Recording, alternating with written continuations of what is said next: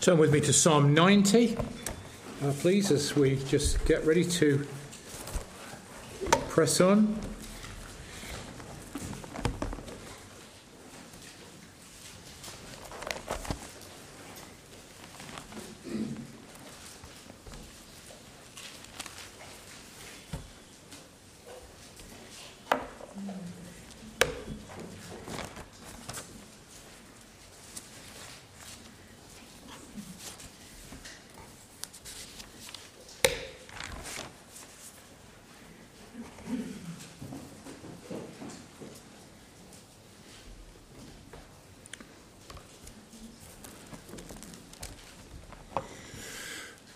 I think we can say we've had our cake and eaten it, don't you? It's a cake fest. It's lovely to be with you, and I wasn't quite sure how things would go. I said to my own folk at the prayer meeting on Wednesday, please pray for me. I'm used to preaching, but I'm not used to facing questions from these ladies. And I said to Austin Walker, Jeremy's father, for those of you who don't know, who is with us in our church, I said, what are the ladies of Crawley like?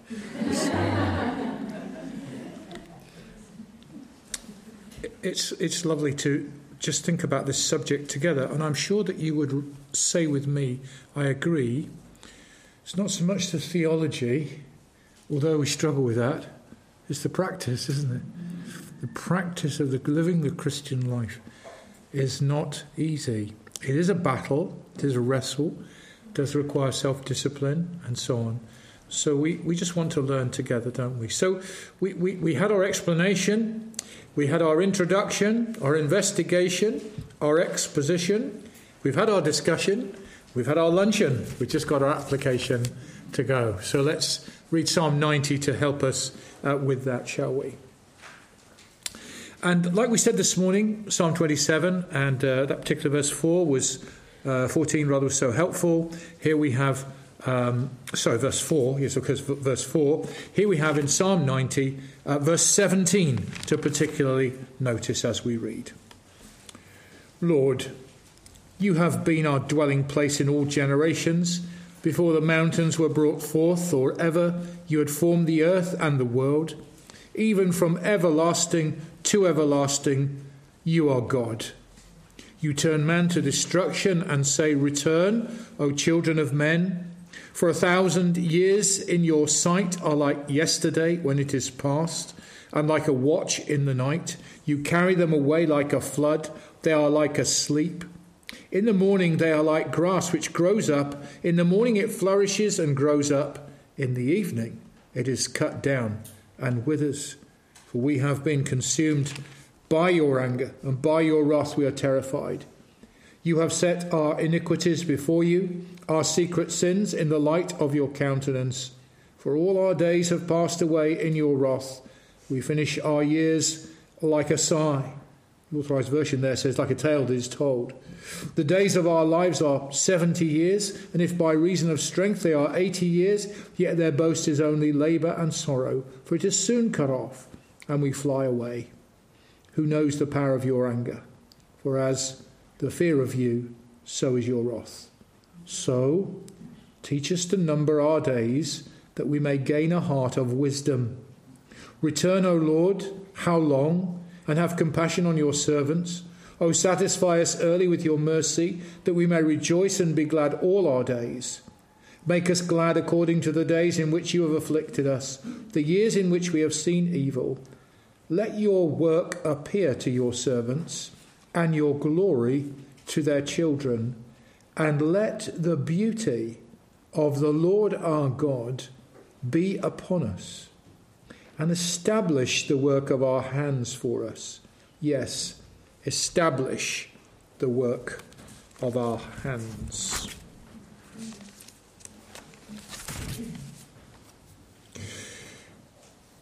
Theologically, we have seen that the beauty of God is present in his being, is found in his attributes, emphasized in his holiness, declared in his creation, and revealed to us in Jesus Christ.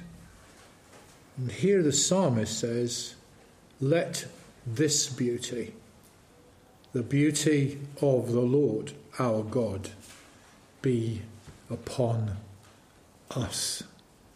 That there be a reflection of the beauty we thought of this morning, though falteringly and with difficulty and just awed by it. Let that beauty, reflection of it, be upon us. Now this is where this little booklet, which I picked up from the house of our friend who's now in that beautiful place of glory. I picked this up, and I don't know its theological background. I don't know the circumstances in which he had these little books.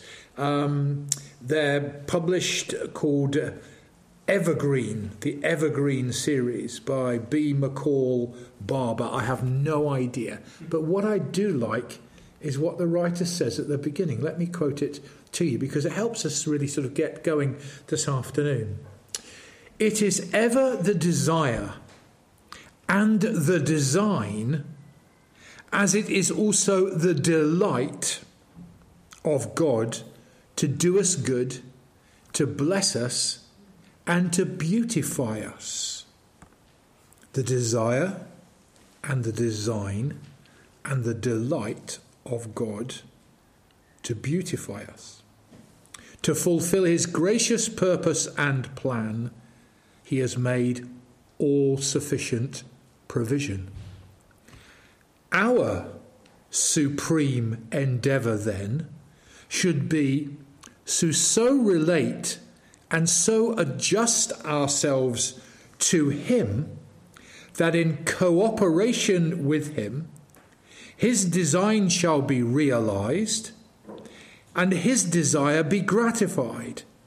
Thus also shall our deepest longings be satisfied, for only as we are in agreement with God can we be truly at peace.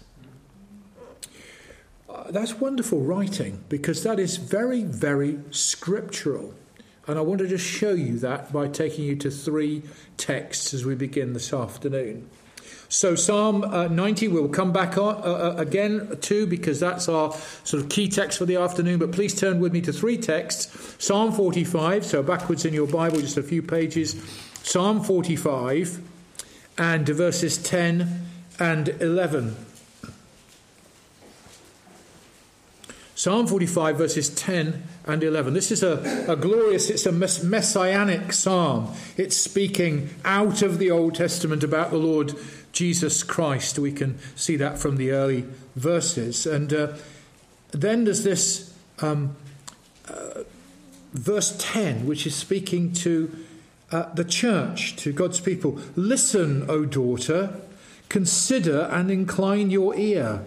Forget your own people also and your father's house, so the king will greatly desire your beauty, because he is your Lord. Worship him. So our writer friend, who we don't know who he is, he said it's Christ's desire. And we can see that is in accordance with Scripture. The King, surely the King of Kings, the Lord of Lords, the Lord Jesus Christ has a desire, and that is for your beauty. Speaking in Old Testament terms, but speaking to us from the living word through the Scriptures to the church in the New Testament to us. Here is Christ's desire for the beauty of his people. Secondly then, just your finger if it's still in Psalm 90. We'll go back to our verse 17. So we see that this psalm is about the mortality of us in our lives, often read, isn't it, at funerals. Psalm 90. Familiar words of verse 12, teach us to number our days, that we may gain a heart of wisdom, apply our hearts to wisdom. But in verse 17, we see that this is to be our desire. So we've seen it's the desire of the Lord, and the psalmist here says, let the beauty of our God be upon us. It is the Christian's desire, meeting the desire of the Lord. And that little quotation which we read out talked about design, didn't it? So again, if you can keep your finger in all these different places, go over to Psalm 149, right near the very end of the book of Psalms, Psalm 149 verse 4. Psalm 149. This is a psalm of praise, like the Psalms right at the end of the book of Psalms, wonderful psalms of joyful, great joy and praise to God. And in verse 4 it says this, "For the Lord takes pleasure in his people. He will beautify the humble with salvation." And what the psalmist is saying to us there is this, is not only is it God's design, it's not only is it God's desire, and it should be our desire, but it is his design. It is his design. It's what he plans and purposes to do. He will. He will. There's lots of things that God will do. And this is one of the things he will do. He will beautify his people with salvation.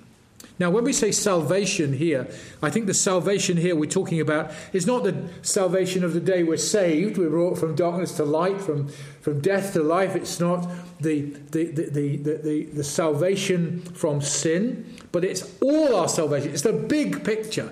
He will beautify the humble or the meek with salvation. Salvation being that big picture of God's election before time began, of redemption, of regeneration, of justification, of adoption, of sanctification and glorification.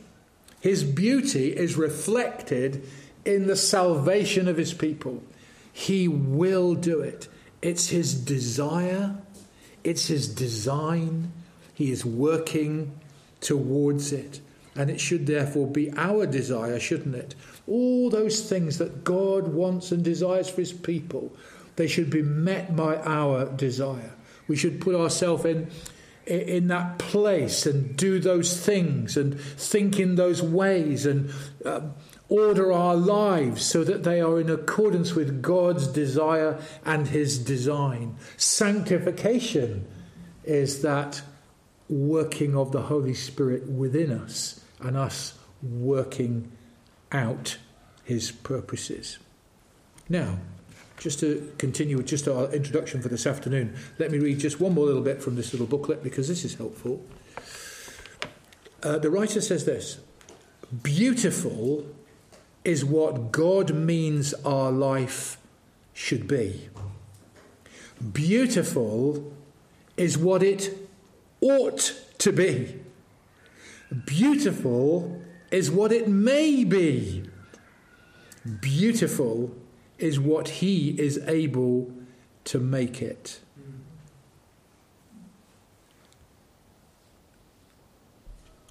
With us then lies a decision. Shall it be beautiful?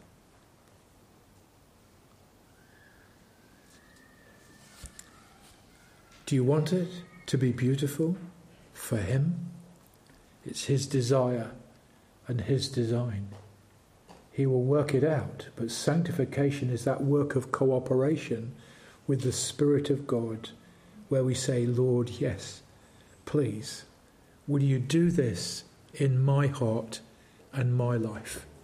Make me beautiful for you. Now, I've got 6 things this afternoon, but they're shorter than this morning, so we won't. Hopefully, we won't spill over time. I can't remember. Is it 3:30? We finished, right? We'll set off. Number 1, Christ's beauty is reflected through our salvation by him. Christ's beauty is reflected through our salvation by him. And by him I mean in him, through him, because of him. And I do mean here being saved. I don't know you ladies, I know just some of you just a little bit, that's all. And I don't know, maybe you're here this afternoon and you are not yet saved. You know, your righteousnesses are like filthy rags. There is nothing good in us. Everything is tainted by sin. We are hell-bound sinners under the wrath of God. And the Bible is clear, all of us have sinned and come short of God's glory. And what we see as beauty, we think we're living out some goodness in our lives. Before we're saved, we think we've got something good to look at, something to admire, something beautiful. But as we heard in our discussion, beauty is only skin deep. It's what's in the heart that God looks upon. He searches the heart. I used to love Debenhams. My trousers are from Debenhams. But there's a real difficulty with men going into Debenhams. You know why? Because if it's anything like the one in Birmingham, where I used to work, or in Derby, you had to go through which department first? The beauty department. The beauty department. And my wife only has one type of perfume, so I don't have any difficulty in knowing what it is. It is called Beautiful. I don't know what your husband is like if you're married, but this husband finds it very difficult to go up to a lady made up to the, nth degree at a counter in Debenhams and say, "Excuse me, do you sell Beautiful?" "No, that's Estee Lauder." "Who? Who's she?" You know what, the Bible has got a Debenhams text, and it's this: charm is deceitful, and beauty is passing. But a woman who fears the Lord, she shall be praised. Proverbs 31 and verse 30.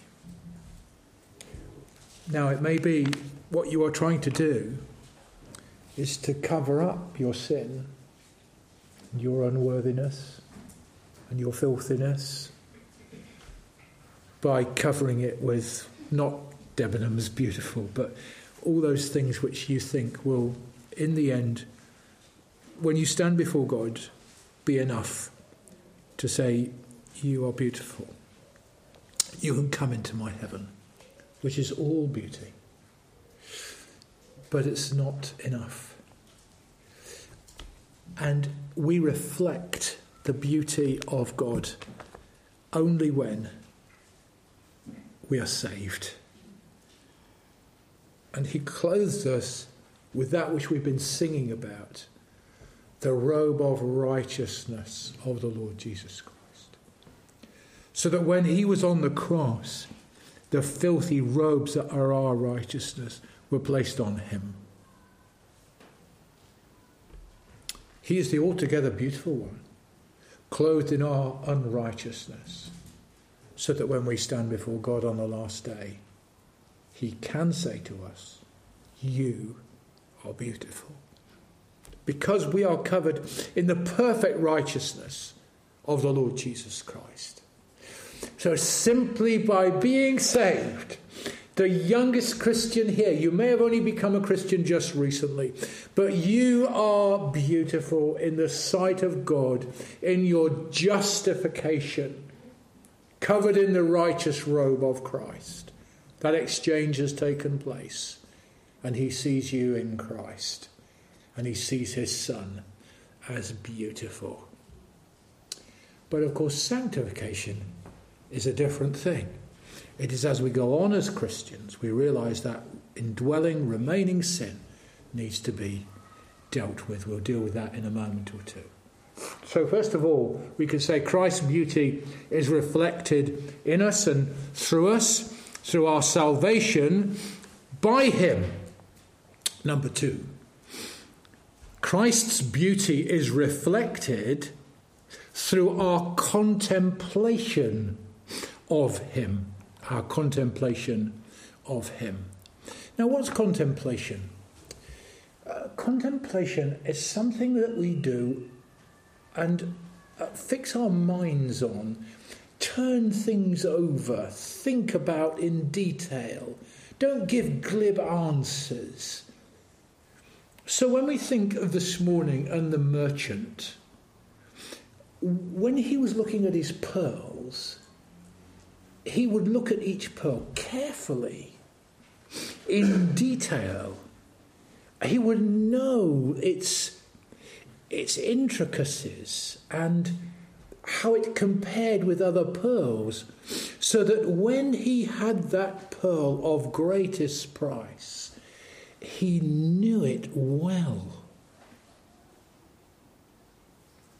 Anne and I listened to Vernon Hyam preach on those verses in that parable some years ago, and Vernon Hyam, he wrote the hymn, "Great is the Gospel of our glorious God," and he stood at the front of the church and he had this pearl in his hand like this all through his sermon. He spent the whole sermon with the pearl in his hand. Of course, he had nothing in his hand, but by the end we could all see it. This is the pearl. And he would say, if I can impersonate him, "Isn't it beautiful?" My Walker would love that. Isn't it beautiful? You see, what he was trying to emphasize was, and what we're saying here is that we are to contemplate, look upon, think upon. The psalmist said it, didn't he? I want to behold the beauty of our Lord. And when the Shulamite woman in Song of Solomon is asked that question that we read out this morning in Song of Solomon chapter 5 and verse 9, so what is your beloved more than any other beloved? She didn't give a glib answer and say, oh, he's great looking. She told the questioner in great detail, didn't she? That poetic detail about his eyes and his hair and his arms and his legs. She knew. How did she know? Because she had contemplated him. She had thought about him. And she could bring that summing up. He is altogether lovely, but only because she had contemplated him. The merchant knew that all other pearls, well, they were really not worth anything compared to this. And the Shulamite woman knew that there was nothing like this one. This one was altogether beautiful. And we need that time to contemplate, meditate, think upon. So we had the question this lunchtime, and it's a good question. How do we do that? Well, we have to set ourselves some time, some space to do that. At the end of this message, I'm going to talk about the last words of a lady who I've come to love. A lady who in the late 1880s, 1890s, went as a missionary to Algeria. Her name is Lilias Trotter. You may or may not know her name, but you can Google her and find out a bit about her. She was a lady of means, lived in London, and she was a very, very good artist. And by a set of circumstances, she came into touch with John Ruskin, the art critic of those days, and he said of this woman, "You could be the greatest female artist of a generation. Everybody will know your name." And she was converted, and she turned away from it all, and she went out, funded by herself. She was one of those ladies, a bit like an Amy Carmichael and a Gladys Aylward, and these ladies who sort of break all the rules, as it were, and yet serve the Lord so wonderfully well. And she went out to Algeria, and there she served the Lord.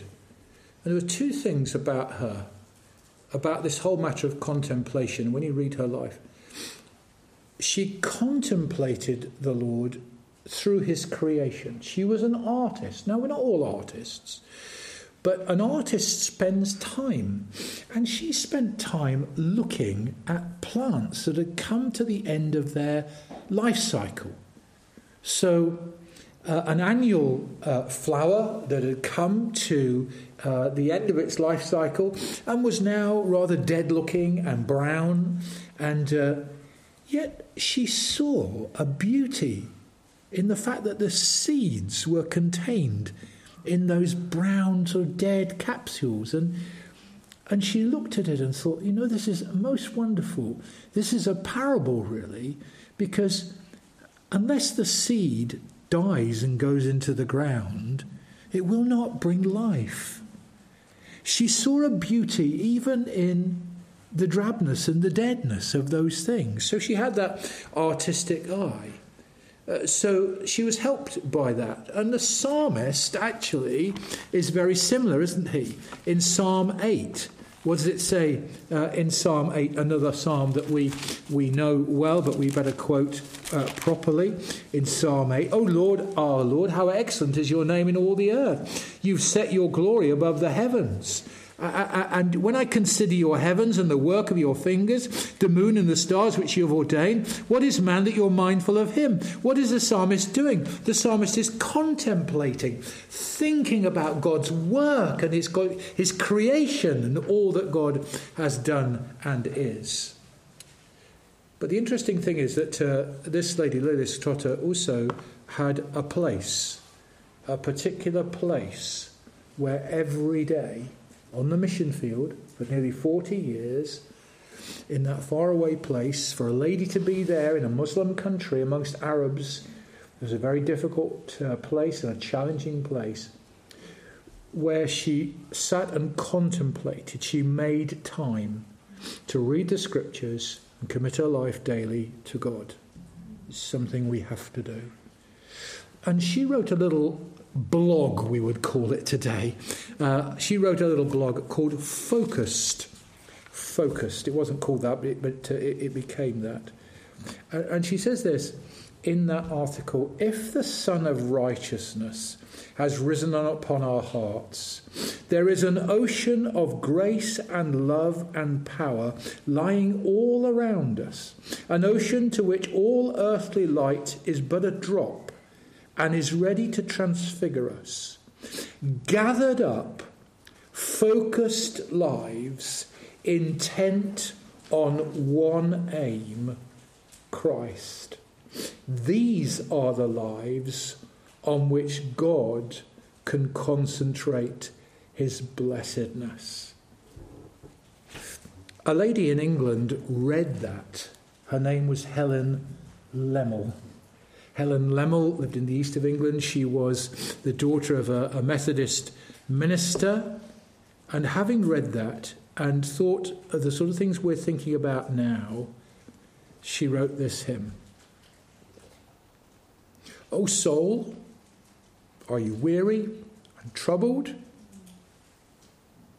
No light in the darkness you see. There is light for a look at the Saviour, a life more abundant and free. Turn your eyes upon Jesus. Look full into his wonderful face, and the things of earth will grow strangely dim in the light of his glory and grace. The writer to the Hebrews says, looking unto Jesus, the author and the finisher of our faith, consider him. Consider him. And Christ's beauty is reflected through our contemplation of him.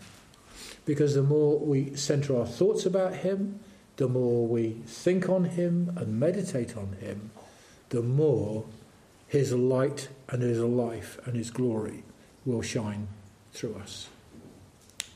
Number 3, Christ's beauty is reflected through our worship of him. These things build, don't they? Because we need to be saved. Without being saved, we will not contemplate him.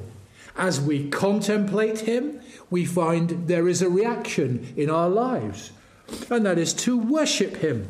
So if you've got your fingers still available to turn to Psalm 45 verses 10 and 11, let's look at another psalm to help us. Psalm 45 and verse 10 and 11.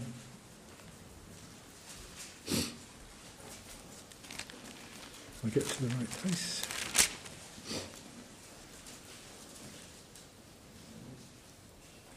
Listen, O daughter, consider and incline your ear. Forget your own people also in your father's house. So we read this earlier on. So the king will greatly desire your beauty. Because he is your Lord, worship him. Because he is your Lord, worship him. Now, the psalmist uses the word beautiful on a couple of occasions about worship. I'll just give you the references. Psalm 33 verse 1. Rejoice in the Lord, O you righteous, for praise from the upright is beautiful.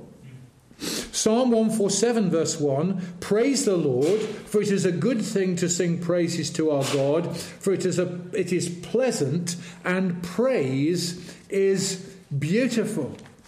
There is something about the reflection of Christ's beauty in the believer saved by grace, contemplating the Saviour, thinking about him, meditating upon him through his creation, through his word, his revelation, and worshipping him in the beauty of holiness.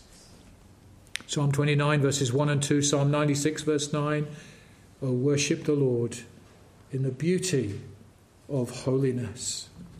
And in 1 Chronicles 16 we have the original of that is repeated in those psalms. Let me just read 1 Chronicles 16 and verses 23 to 29 to you. Here is David. The ark is being placed back in the tabernacle after a time being away, a sad and difficult time, but now it's returned, and he says, sing to the Lord, all the earth, proclaim the good news of his salvation from day to day, declare his glory among the nations, his wonders among all peoples, for the Lord is great and greatly to be praised. He is also to be feared above all gods, for all the gods of the people are idols, but the Lord made the heavens. Honor and majesty are before him, strength and gladness are in his place. Give to the Lord, O families of the earth. Give to the Lord glory and strength. Give to the Lord the glory to his name. Bring an offering before him. Come before him. Oh, worship the Lord in the beauty of holiness. Do you see how we're drawing the threads of the theology together so that there is an application here? It is to see the greatness and the glory and the wonder of the Lord as saved people, thinking about our Saviour, dwelling on his work and his wonders, and thinking of his holiness, because we're coming to worship him in the beauty of his holiness, drawn to him. Number 4, Christ's beauty is reflected through our living for him. We said at the beginning, didn't we? It's Christ's desire, should be our desire, that his beauty should be upon us. Maybe some of you are of our generation.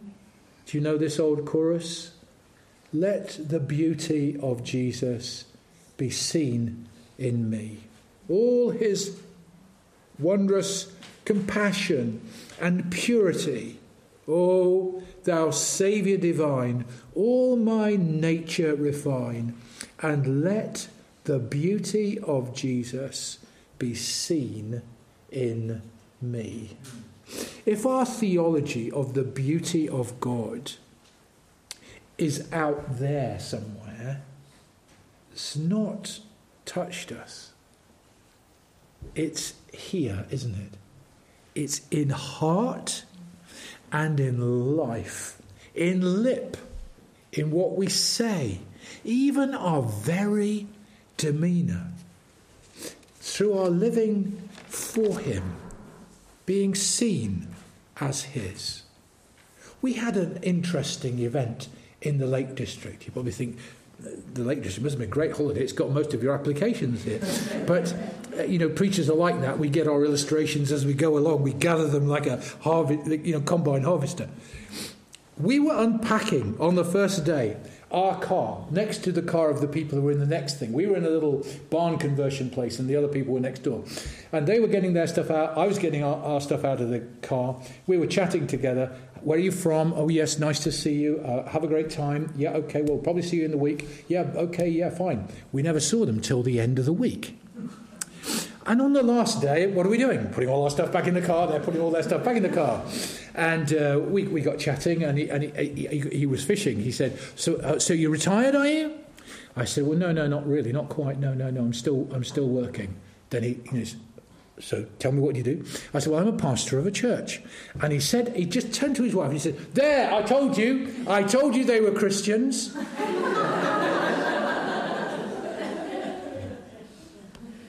I said, how did you know we were Christians? By the way we unpacked our car. He said, I said to my wife, they're church wardens. They're Anglicans. They're church wardens. I said, oh, that's where you went a bit wrong. And I've got some good friends in the Anglican church in Derby. We've got some lovely, lovely friends in three Anglican churches, the evangelical Anglican churches. I was with one of them at a meeting earlier on this week, and I said to Will, do I look like a church warden? I don't know. What does a church warden look like? Now, I don't know how this chap guessed. I've got no idea. I've got an open-air mission sticker in the front of the car. Maybe it was that, I don't know. But in all seriousness, to your friends, to your work colleagues, to those around you, in your neighbourhood, do they know? Do they see? It's the desire of the Lord that His beauty be upon us. If we're singing that hymn, let the beauty of the Lord Jesus be seen in me, He is to be seen through us.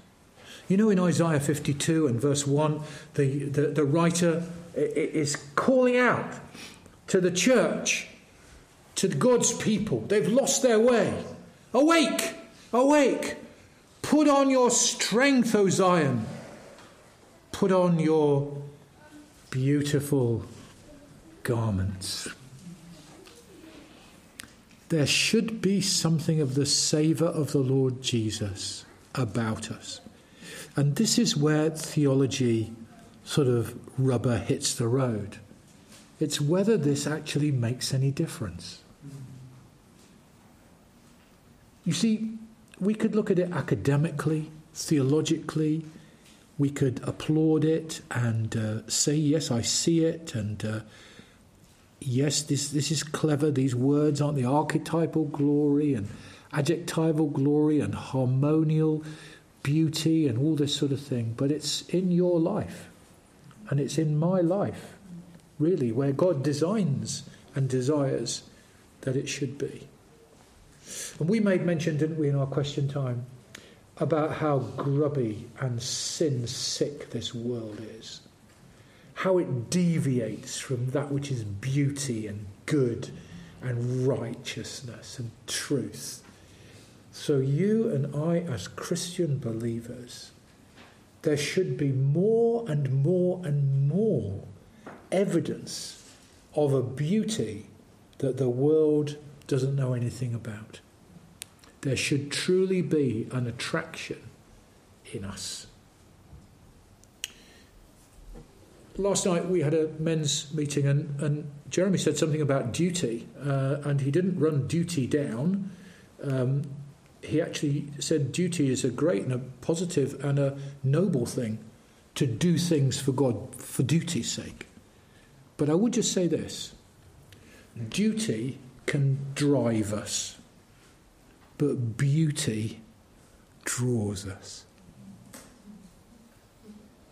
I've been in church situations where what is preached from the pulpit, and I have to watch myself here, is that the preaching and my understanding of the Christian life is one of duty, duty, duty, which becomes drudgery, drudgery, drudgery.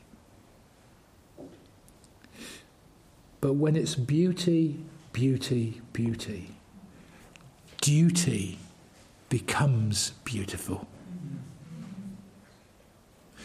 So in our duty, and we have duties, don't we?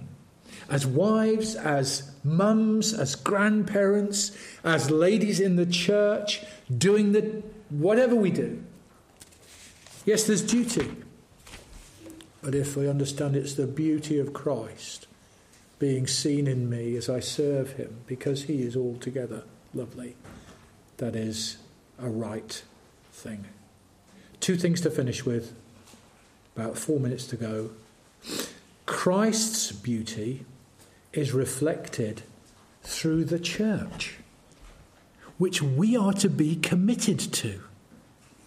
Christ's beauty is reflected through the church, which we are to be committed to. And again, I could say so much more about this, but we talked at lunchtime, didn't we, about marriage having been run down. Relationships in this country of ours, in this Western world of ours, are completely messed up. Children are growing up not understanding or knowing what marriage is, what real, true Christian marriage is. Do you know what real, true Christian marriage is? It is a picture of Christ and the church. So Christian marriage, again, is going to show and demonstrate in its beauty of a husband and a wife committed to one another for their lives. The husband working in love towards his wife all the time, every day, and the wife committed in respect and carefulness to her husband, and the two being one in every sense. So when we read the Song of Solomon, and we read the endearing and beautiful language there is there, I'd love to read it to you. Time doesn't permit, but Song of Solomon, chapter 4 particularly. And, the church is like a garden enclosed. It's so beautiful. It's got a fountain in it. And we walked around Wisley yesterday and admiring such things. But to think this is Jesus speaking about his church, saying that he loves to be with her and within her, and she is a garden, and so beautiful. And how we treat our relationship to the church of which we're part of, the membership of our church. Are some of you holding back from being truly committed members in your churches? Something wrong there. We're not understanding how beautiful the church is in Christ's eyes. Oh, if we said today, didn't we? If we said today, how do you think the church is getting on? Describe the church to me. It's a mess. It's a shambles, isn't it, really? And we're all divided. And I was preaching on Wednesday in John 17, the Lord's Prayer, praying that they may be one. What does he say? As we are one. Here it is, you see. What is Christ's thought there? The oneness of God, Father, Son and Holy Spirit. And there should be a oneness, but that is a beauty, isn't it? A beauty reflected in the church. And it says we are committed to the church. The church is his beauty, his beautiful bride. He is sanctifying her, preparing her. One day she will be without spot or wrinkle or any such thing. So here's our last point. Christ's beauty is reflected through our hope of heaven. We said it at lunchtime. The NIV version of Psalm 96 and verse 6 I've written down here. So one more psalm just for us to look at. Psalm 96 and verse 6. I'm racing to a close. For those of you who've got to make journeys, 96. Psalm 96 and verse 6. Honour and majesty are before him. Strength and beauty are in his sanctuary. So the psalmist is saying at the beginning, sing to the Lord, sing a new song. This is to God's people. Declare his glory among the nations. The Lord is great and greatly to be praised. And verse 6, honour and majesty are before him. Strength and beauty are in his sanctuary. The NIV says strength and glory are in his sanctuary. There's a glory in the church. But where is glory? What is glory? Glory is the fullness of beauty. And beauty is a reflection of the glory that one day will be. So in the church, in our lives, there is to be a beauty which one day will be a fullness of glory.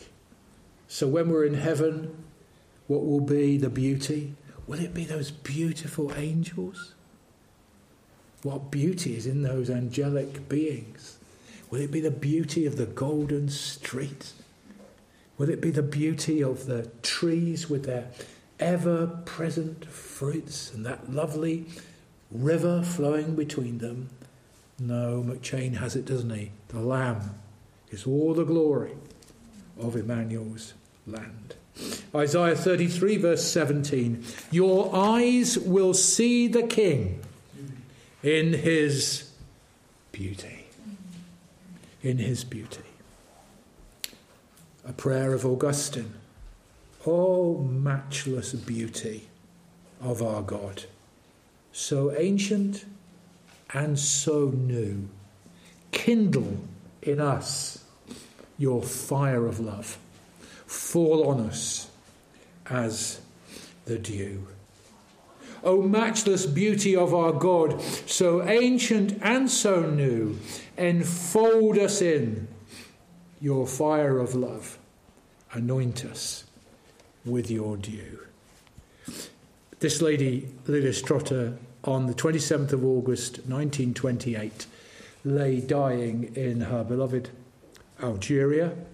She was in the room which she spent those years in, where she focused on the Lord Jesus each day. And she was looking out of the window. And her friend Helen Freeman was there with her, and others were with her, tending her in her dying moments. And Helen said to her, when she was looking out of the window, "Are you seeing beautiful things?" Was she thinking about the beautiful sky or the sunshine or whatever? I don't know. But the last words of Lilias Trotter were these: yes.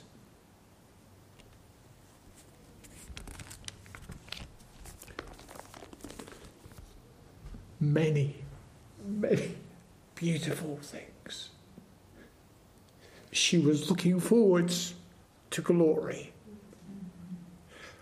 What she could see was the many, many beautiful things to come. Shouldn't we reflect the beauty of God in our lives today? Let's pray, ladies. Lord, we thank you for these things. It is the application of them that is hard.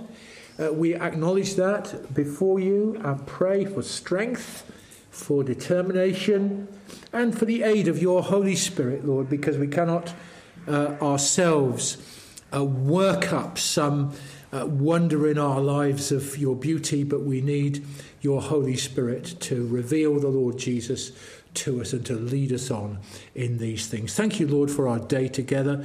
We have so much appreciated one another and those who have helped us today in so many practical ways. But we pray, Lord God, that we may seek to go away to work these things out, so they may not just be a passing, fleeting moment, but we may see in the future many beautiful things as you lead us in your word to your Son and eventually to glory. We ask in Jesus' name. Amen. Jeremy, I hand over to you.